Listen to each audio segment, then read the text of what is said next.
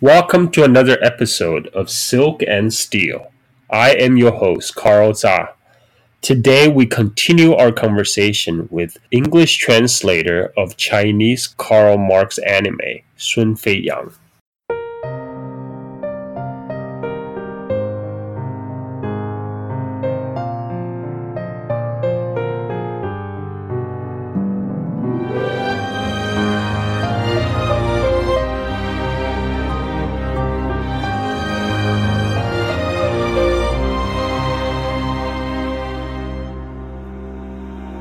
Yeah, it's hard not to be sympathetic to Exactly. these students because they're just young and idealistic. In many ways, they kind of remind me of the students in the 1980s. You know, in the lead up to the 1989 Tiananmen Square student protest. I mean, there's actually many people in the West actually don't understand about that that the whole rationale behind the student test in 1989. You know, most of the students, even though eventually they put the slogans about freedom, about democracy, but most of the students back then they actually believe in socialism. They also believe what they've been taught, which is that they are the master of the society. They're inheritor of the earth. They thought, idealistically, yet naively thought, they can make a difference, and and but what happened in the background? There was a power struggle within the Communist Party at the time, and there were other factors involved. In the end, the students became kind of a political palm, right? What they actually demanded became more irrelevant than the power struggle that was behind it. So yes, so it's hard to not to sympathize with students, but I think sometimes we should recognize that there's things going on in the background that's more than it seems. That's what you're trying to get across, right? Yeah, and it's I'm not sure like how involved the students were with like China Labor Bulletin, but as been pointed out on Twitter, this is an organization that has received a significant amount of money from the National Endowment for Democracy. So it's definitely an organization that you can't really fault the government for having some degree of suspicion there. So yeah, it's any work with outside NGOs. Yeah, go on. Yeah, like you said, I have to point out that the Chinese government is really paranoid after, basically after 1989 Tiananmen Square protests and after the collapse of the Soviet Union, right? So number one thing on the mind of the Chinese Communist Party leadership is not to repeat the collapse of Soviet Union in China, right? So one of the things they are really vigilant against is like kind of U.S. weaponized NGO, the human rights groups, and trying to foment unrest and dissent. And so there are. This is like a touchy subject. This is why they kind of like they're easily triggered. Like in modern parlance. So yeah. Go ahead. Yeah, and I would go a little bit further than you there. Like it is very clear that the United States, has in the past and probably still does, funded organizations that have tried to destabilize China, and they have good reason to. Like they've always seen China like before as like a communist country that is completely at odds with the United States, until Nixon, and even more recently, they see China as, hey, this is a rival that has the potential to eclipse us. We need to deal with them. Devil's advocate for a second, though. Okay, so Sure.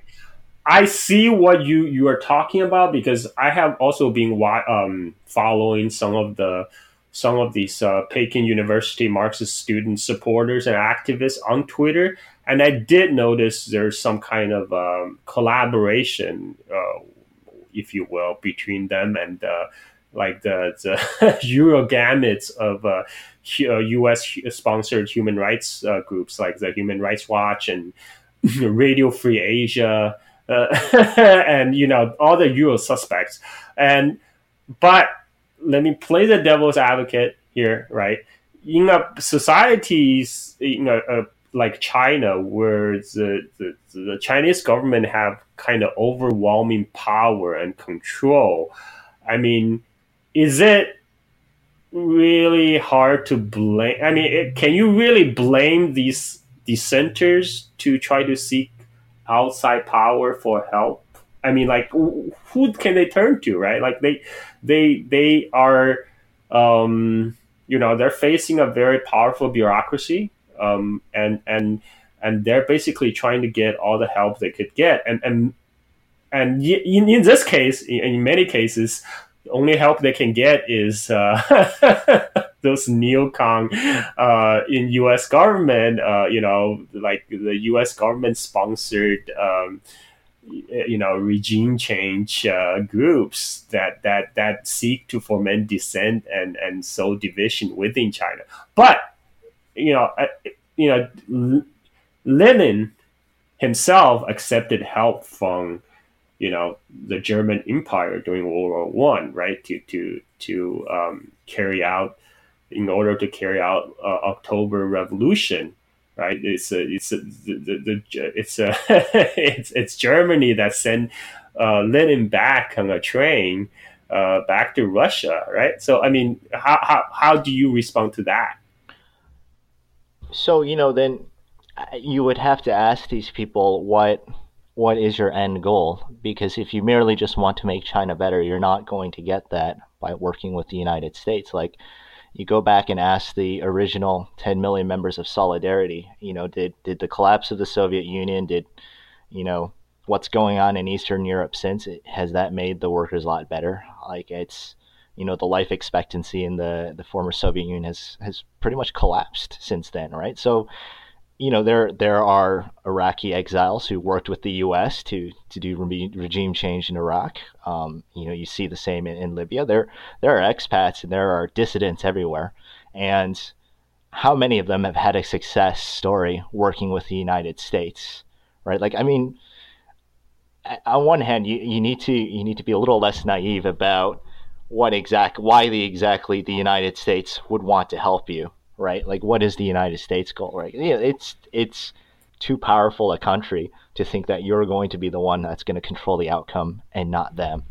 But aside from that, I do understand.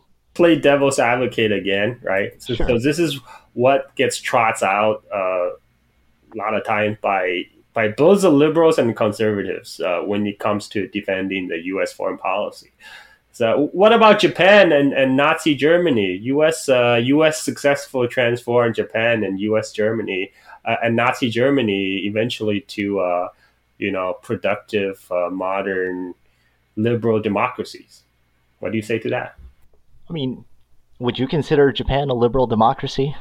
They have, outside of a very brief window, it's been controlled by the same party since, right? And it's, society wise, it's it's dominated by like these various like zaibatsus for that entire period. They've had and even then, right? Like, did they really get along with the United States? The United States decided Japan got a little too big for their britches and forced the Plaza Accord on them too, right? So, it's a subordinate state to the United States. So, I mean, if that's what you want for China, that's what the liberals are. They don't care about those finer points. I mean, in fact, now in all this talk about between U.S. and China tension, it's people don't even try to disguise it anymore. It's really just about preserving the U.S. hegemony, right? I mean, like, U.S. doesn't want anybody to threaten its role as a global hegemon, and like you say, it's fine as long as you play a subordinate role to U.S. and as long as you pliant to U.S.'s beckon and call. But for a strong independent power like China, that's obviously not acceptable. So okay, I think you made a good case, and I want to switch topic for a second and go to like the fun part of the conversation, which is Oh, sure. let's start with the Chinese user comments on Bilibili. So I have some of these captured in my tweets. So I'm gonna read off some of them. I have some too. So, you go first, and Yeah, then I got some fun ones too. yeah. Okay, so here is when like the Marx from the first episode when the Marx was giving the speech, and this is what the Chinese audience were saying. Marx is really hot. So hot. Really? Is he really this hot? Well, congratulations to Boss Marx for destroying an empire in 1991. More. Mamma mia, I'm gonna be a fangirl. Daddy, tell me which direction. Damn, it's 3D again. What the heck? Hot to fight for the human enterprise. Okay, more. This is kind of a criticism. This guy is saying, the world elites are in it together. Wake up, idiots. See how the land have been ruined. If there's no Marx, there will still be a new China. Just a capitalist new China. More. Why is the whole world speaking Chinese? This is a reference to the fact that this anime was made in Mandarin. Why I feel he's going to be the final boss.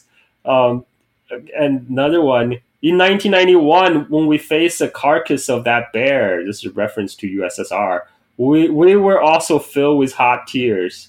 More. Okay, how much budget do you think they have to make this anime? This animation reflected the poverty of the proletariat. they're criticizing the 2G 3G transition here, and here people are just making like they're just playing around with the comments now. Someone say, "Oh, Lenin has entered the live stream." Khrushchev joined the live stream. Sends 20 corn cobs as a gift. Khrushchev has been kicked out of live stream chat by Lenin. Entire house of Romanov joined the live stream chat. Gorbachev has been banned permanently from this live stream. Yeltsin has been kicked out of live stream chat because of improper language. There's more. And oh, no worries. 100 years later, you will be God to the Chinese. This is very good work. Don't be always prejudiced against domestic animation. Okay, here's more stuff.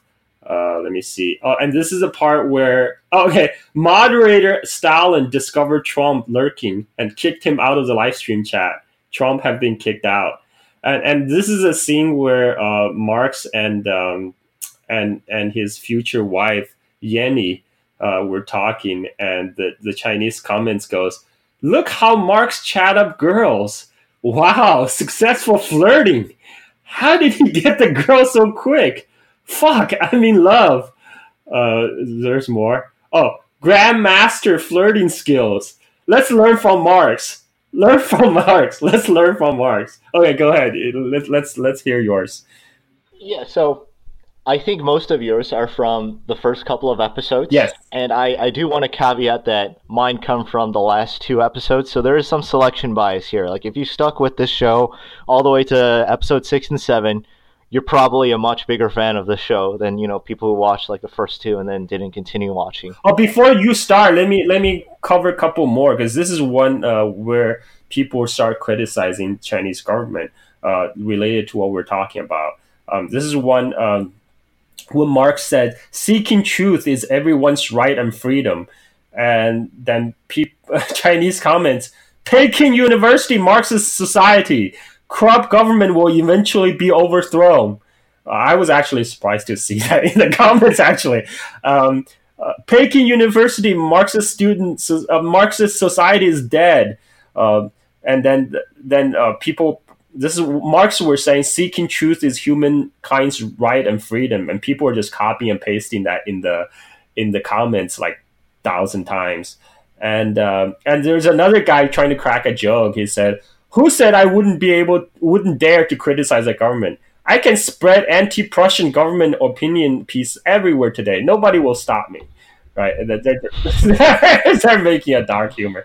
Okay, and this is the part where the police came to close down the Rhineland news. You disturb the social. So they're trying to paraphrase what the Chinese government does usually say against those dissenter groups. You disturb social order, endanger national security. Um, and this is where the police pull out the gun on Marx, and he said, "Open fire! USSR, PRC finished. Fearless Marx. Quick, kill Marx! I bet you don't have bullets. Kill him! Kill Marx!" And another one, boom! End of the drama. If you open fire, then we don't have to study Marx anymore. Open fire, you will shake history. Open fire, the world will have no hope. Open fire, require political reading reduced by a half. Hurry up, change history. Half of political books will be reduced. It's students' dream. And the other guy, just some other guy chimed in to criticize this comment. He said, "Look at all this petite bourgeois in the comment section." There's more. Marx is so hot, so Marx. Shoot, then I don't have to study Marx's theory. I beg you to shoot, so I will be tested on one less subject. One bullet to win the Cold War. Oh, no, move aside. Marx is my husband. He's so hot. Don't shoot him. Wait, those of you who said shoot Marx so you will be tested on one less subject. If there's no Marx, you'll be tested on Hegel, you fool. Okay. Okay, go ahead. Yeah, so I think, and I think you even mentioned that they started to moderate these comments because, like episode 6 and 7, like in episode 6 where it have the Paris Commune, you know, they say like, you know, 这个节目在耍赖，一放这个国际歌我就泪目了. So like as soon as they play the Internationale, I start tearing up, and that is, I think, more representative of what the comments tend to be like in the last couple of episodes. And they were also pretty sad episodes, but there's a lot of 泪目, like 啊我哭了, things like that in the sadder parts. But there's also ones that I think were a little bit more surprising to me is like let's see, 苏联万岁, and that comes in the end. And then when they show Lenin, they say, oh, you know, this is going to be season 2. Season 2 will have Lenin. It's like, oh, the flames of the October Revolution will never be extinguished. So there's a lot more. I feel like the people who watch towards the end are a lot more hardcore Marxist than the people who just watched, you know, the first couple of episodes for Young Marx, because the show does get, you know, a lot more darker towards the end, and I think a lot more emotional.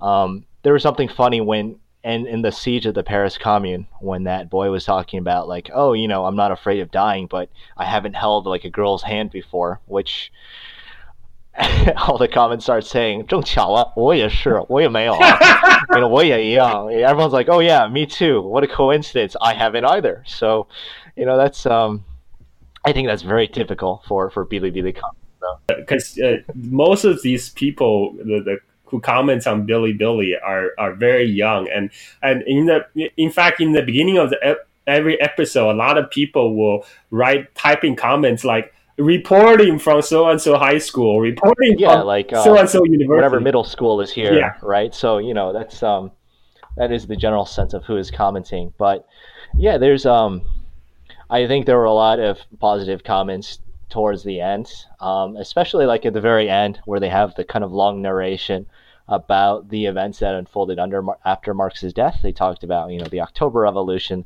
They talked about Jinggangshan and you know, like the Chinese Communist Party. They talked about the transition from Mao to Deng to Hu. In the last episode? In the very end, yeah.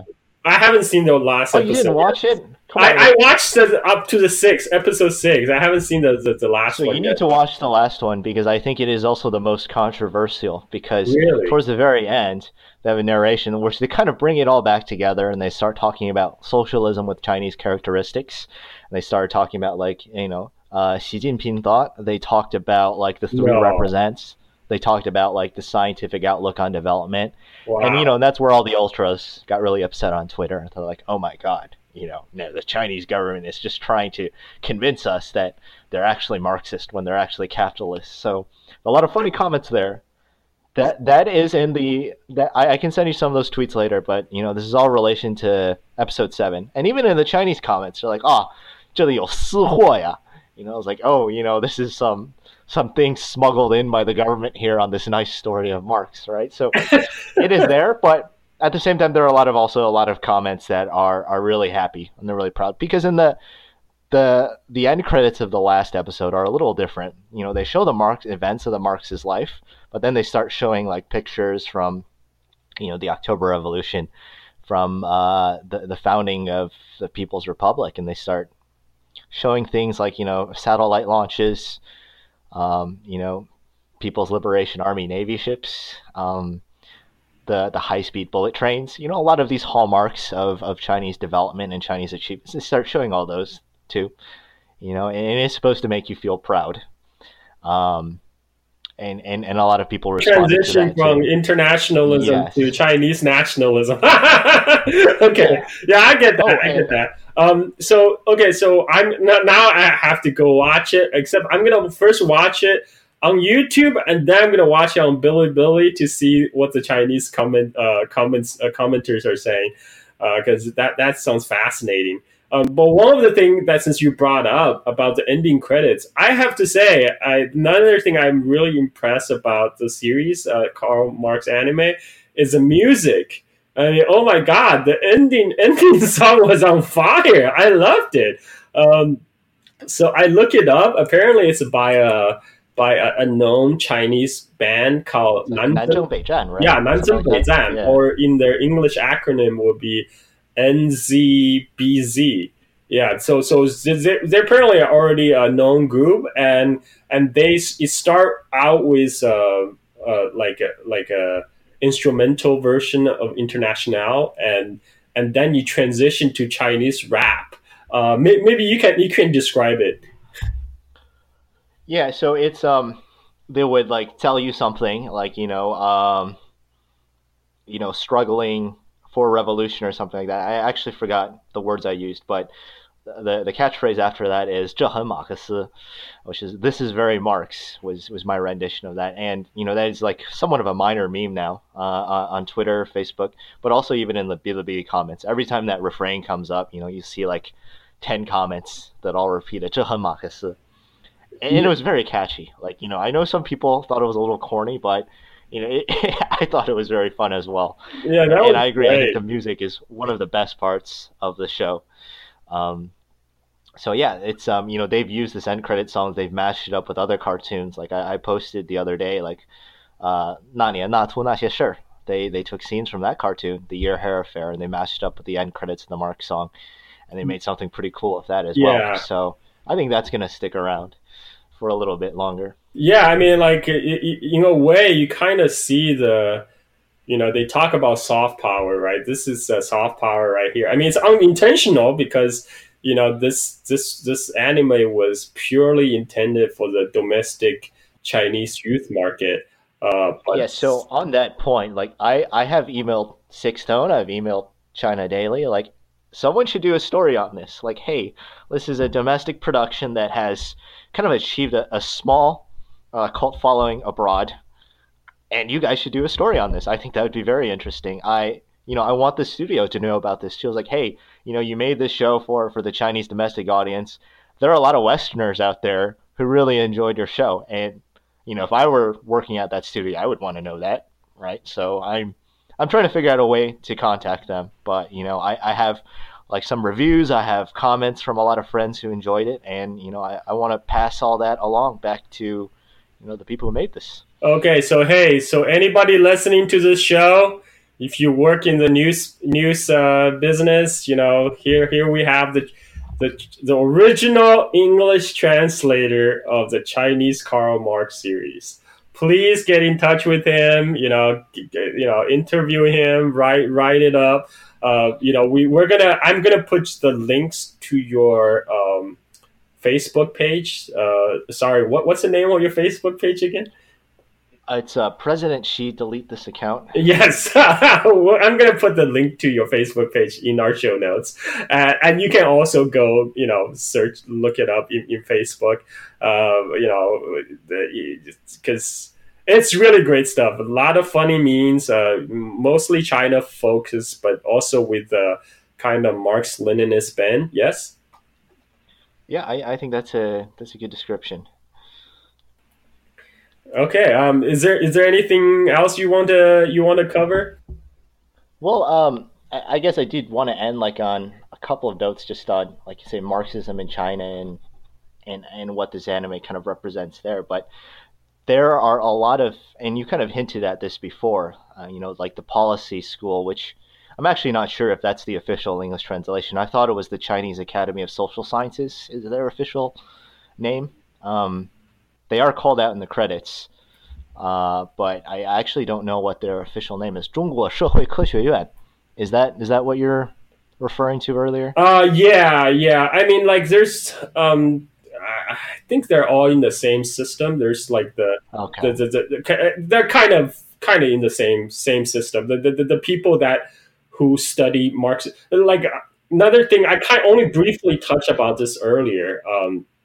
But what I have heard anecdotally is that, like, these party schools are designed to train communist part cadres in Marxist theories, but in practice, a lot of like, when people go there, they discover, like, a lot of what we consider taboo topics, you know, outside the school, like in general society, for example, like especially on Weibo, would be, open for discussion inside the school itself, right? Like I don't know if that's still the case, because I heard this several years back. Back then you could talk about democracy. You could talk about independent judiciary and all these things that normally you would not be able to talk about in, like, a Chinese public sphere. Like, they all get to discuss it, right? Like, nothing. There's like no barred hole. So those Chinese communist school is kind of famous for that. I mean, in China, it's famous for, like, free thinking and within the school. Yeah, so that's what I wanted to touch on because there are a lot of things in the show. They talk about a lot of Marx's like deeds and writings that don't necessarily seem to jive with what the Chinese government does in terms of Marxism. Like there's a heavy internationalist focus in this show, right? Like Marx is going across all these countries, like he's talking about workers across the world and the Congress and the First International. They have representatives from all places, and that's not really a big thing for the Chinese government right now. Like promoting Marxist groups abroad. They used to do it in Southeast Asia, Africa. Um, it wasn't very well received. Yeah, right. It was a very long Yeah, time ago, and they've Mao moved used to away. export revolution all over the world. Like, Right, supporting. and now China says like we don't export revolution, Yeah, and so, but this show is very much about exporting revolution. That is indeed what they accused Marx of doing.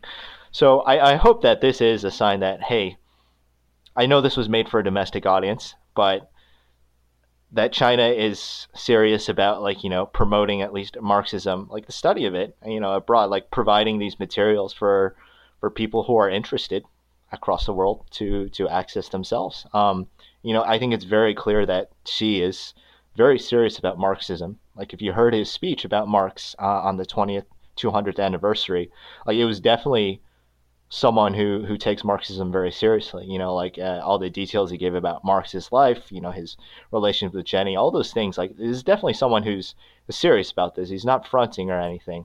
That's what He's he's being attacked for in the media in the West, he has been attacked for it, because because people are saying like she is like the new Mao, right? He's like the new god emperor slash dictator that's trying to dominate all walks of life in China, right? Like trying to impose the thought control on the 1.3 billion Chinese people. Yeah. Yeah, I mean, there's obviously that spin, but I do want to direct this more at like the people who think that China's just pretending to be Marxist, because there is like a not insignificant portion of people out there who think that too. Like there's he's requiring all new officials to like reread the Communist Manifesto. There's that like Xi Jinping policy app, which has been spun in the media as like a requirement for everybody, but no, it's for members of the Communist Party. Like if you sign up to be a party member, I feel like you should know this stuff. I don't think it's outrageous that being a member of a party you're asked to study like party literature and like know what your party stands for. So all those requirements there, I think those have to be seen as positive steps if you identify as a Marxist Leninist. So I all of these initiatives that they're doing here, I think this is a very strong commitment, or you can even call it recommitment to this ideology that I think wasn't necessarily there during the Hu Jintao years. I feel like he coasted a little bit more. Like they That's shout one way out to put it. they shout out all the various like they shout out Mao Zedong thought, like Deng Xiaoping thought, they shout out the three represents, but they pointed to leave out who's harmonious society. I'm going to talk about another podcast which shall not be named. They basically are now officially feeling the nostalgia for the quote unquote golden years of Hu Jintao, the quote unquote the liberal heydays of Hu Jintao. Oh my god. Yeah, right. And I don't think he was not as serious about Marxism as Xi Jinping is. I think there's some broad consensus there. Like some people see that as a bad thing, but I think most people agree on this at least. And I think Hu you know, Jintao and even his predecessor Jiang Zemin, they're more, I shall say, lazy fair in terms of where shaping where the Chinese society is going. And the more emphasis was placed on economic development and economic management. I think Xi is trying to inject more ideology into it. I think that's why there's also a lot of opposition against this Xi's effort to kind of putting Marxism back. I think. oh, absolutely. I mean, yeah, there are generations of officials who just kind of got in. They had a really nice life. They had a lot of benefits. They didn't have to take anything seriously, and they just kind of coasted. And she is telling them, hey, that's not okay anymore. Next time the party releases a new thing, I want you to copy it by hand, 10 times or something like that. And Bloomberg had this hilarious article the other day about how disillusioned bureaucrats are quitting. Well, look, okay, if you're disillusioned with this recommitment to Marxism, then by all means, please leave. That's not the type of bureaucrat that China wants right now. Like a lot of the development has been done in the last 20 years. There are other things that need to be balanced with that now. Like she also told the official Chinese trade union, like, you need to shape up. You need to do better for workers' rights. And they even released that on their own page. Like, hey, we've been given a directive. We need to do more for workers. At the two sessions, there was a delegate who works as a delivery man, and he says that China needs more workers' protections for all these delivery men, for Meituan and all these companies that have sprung up. There's so many deliverymen out there. They have some dangerous conditions. They need comprehensive, like workers' comp. They need insurance. They need protection. So a lot of things are moving in that direction. The pace may not be fast enough for everyone, but I think it's very good to see all of this is happening. And this is something that I think is very necessary for China, right? It's it's not just about developing as fast as you can now. It's also about balancing it with the environment. It's also about balancing it with like, you know, workers' rights and ensuring that people, poverty reduction, like that is more important than making Shenzhen like the financial capital of the world, in my opinion. So I'm glad to see that that is direction the government is moving. And if Well, in that vein, let me ask you, what is your ideal, how would you like, what direction would you like China to move in? What would be your ideal China? so I will say, I will quote from the Year Hair Affair,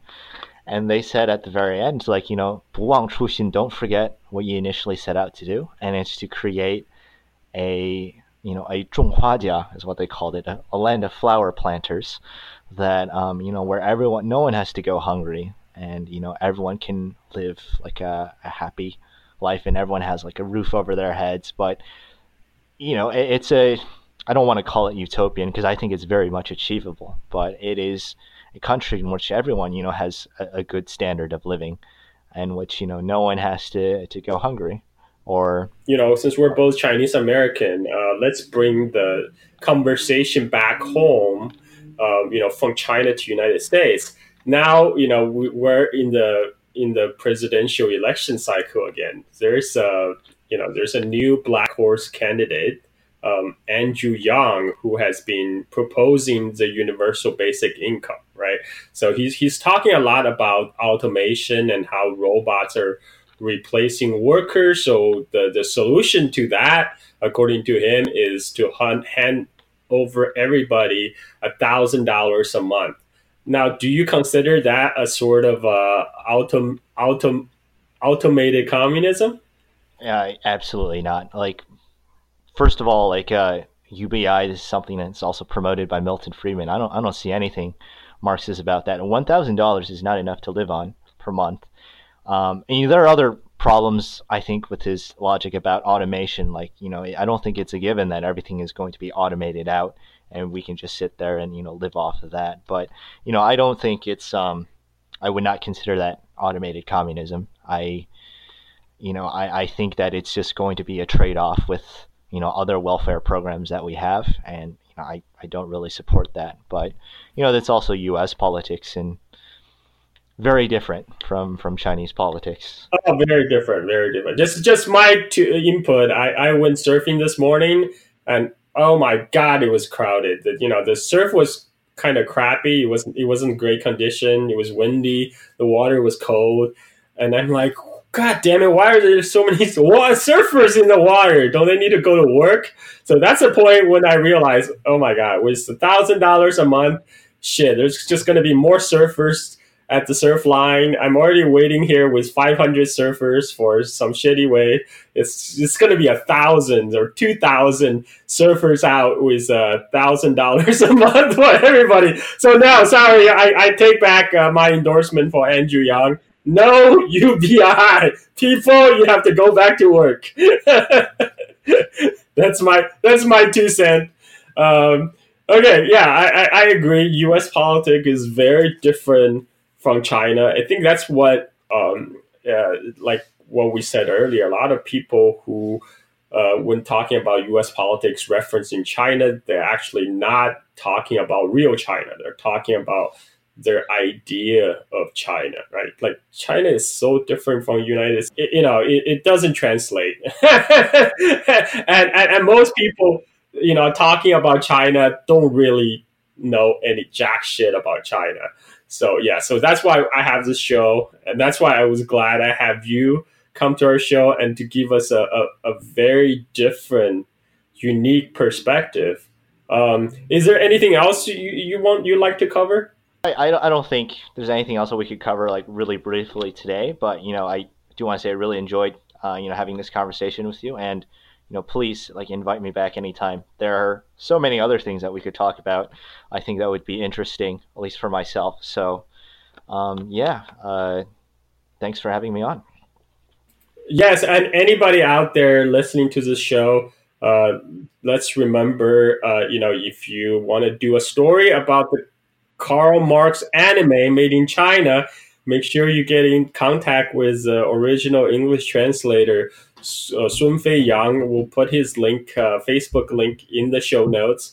Reach out to him, write an article. This is news. This is gonna be. I can see this be a cult classic for a long time to come. Yeah, I promise I'm not astroturfed. I promise I'm not on any government's payroll. I did this. This is a labor of love. It's completely organic, grassroots. Yeah, and I think on behalf of everybody, I thank you. And this has been fun. This is really great talking to you. Finally, after just watching all the funny memes on your Facebook page, I steal half of your memes. I think I just grab them and take to Twitter, and I will continue to do so. I'm not apologizing. You have great memes, and thank you again for coming to the show to talk about this. And I know there's so many other topics we could be talking about on China. I can geek out on China for hours. So we'll definitely have you back. And meanwhile, thanks everybody for tuning in. Thank you again for coming to the show. Good night. Yeah, good night. Thanks.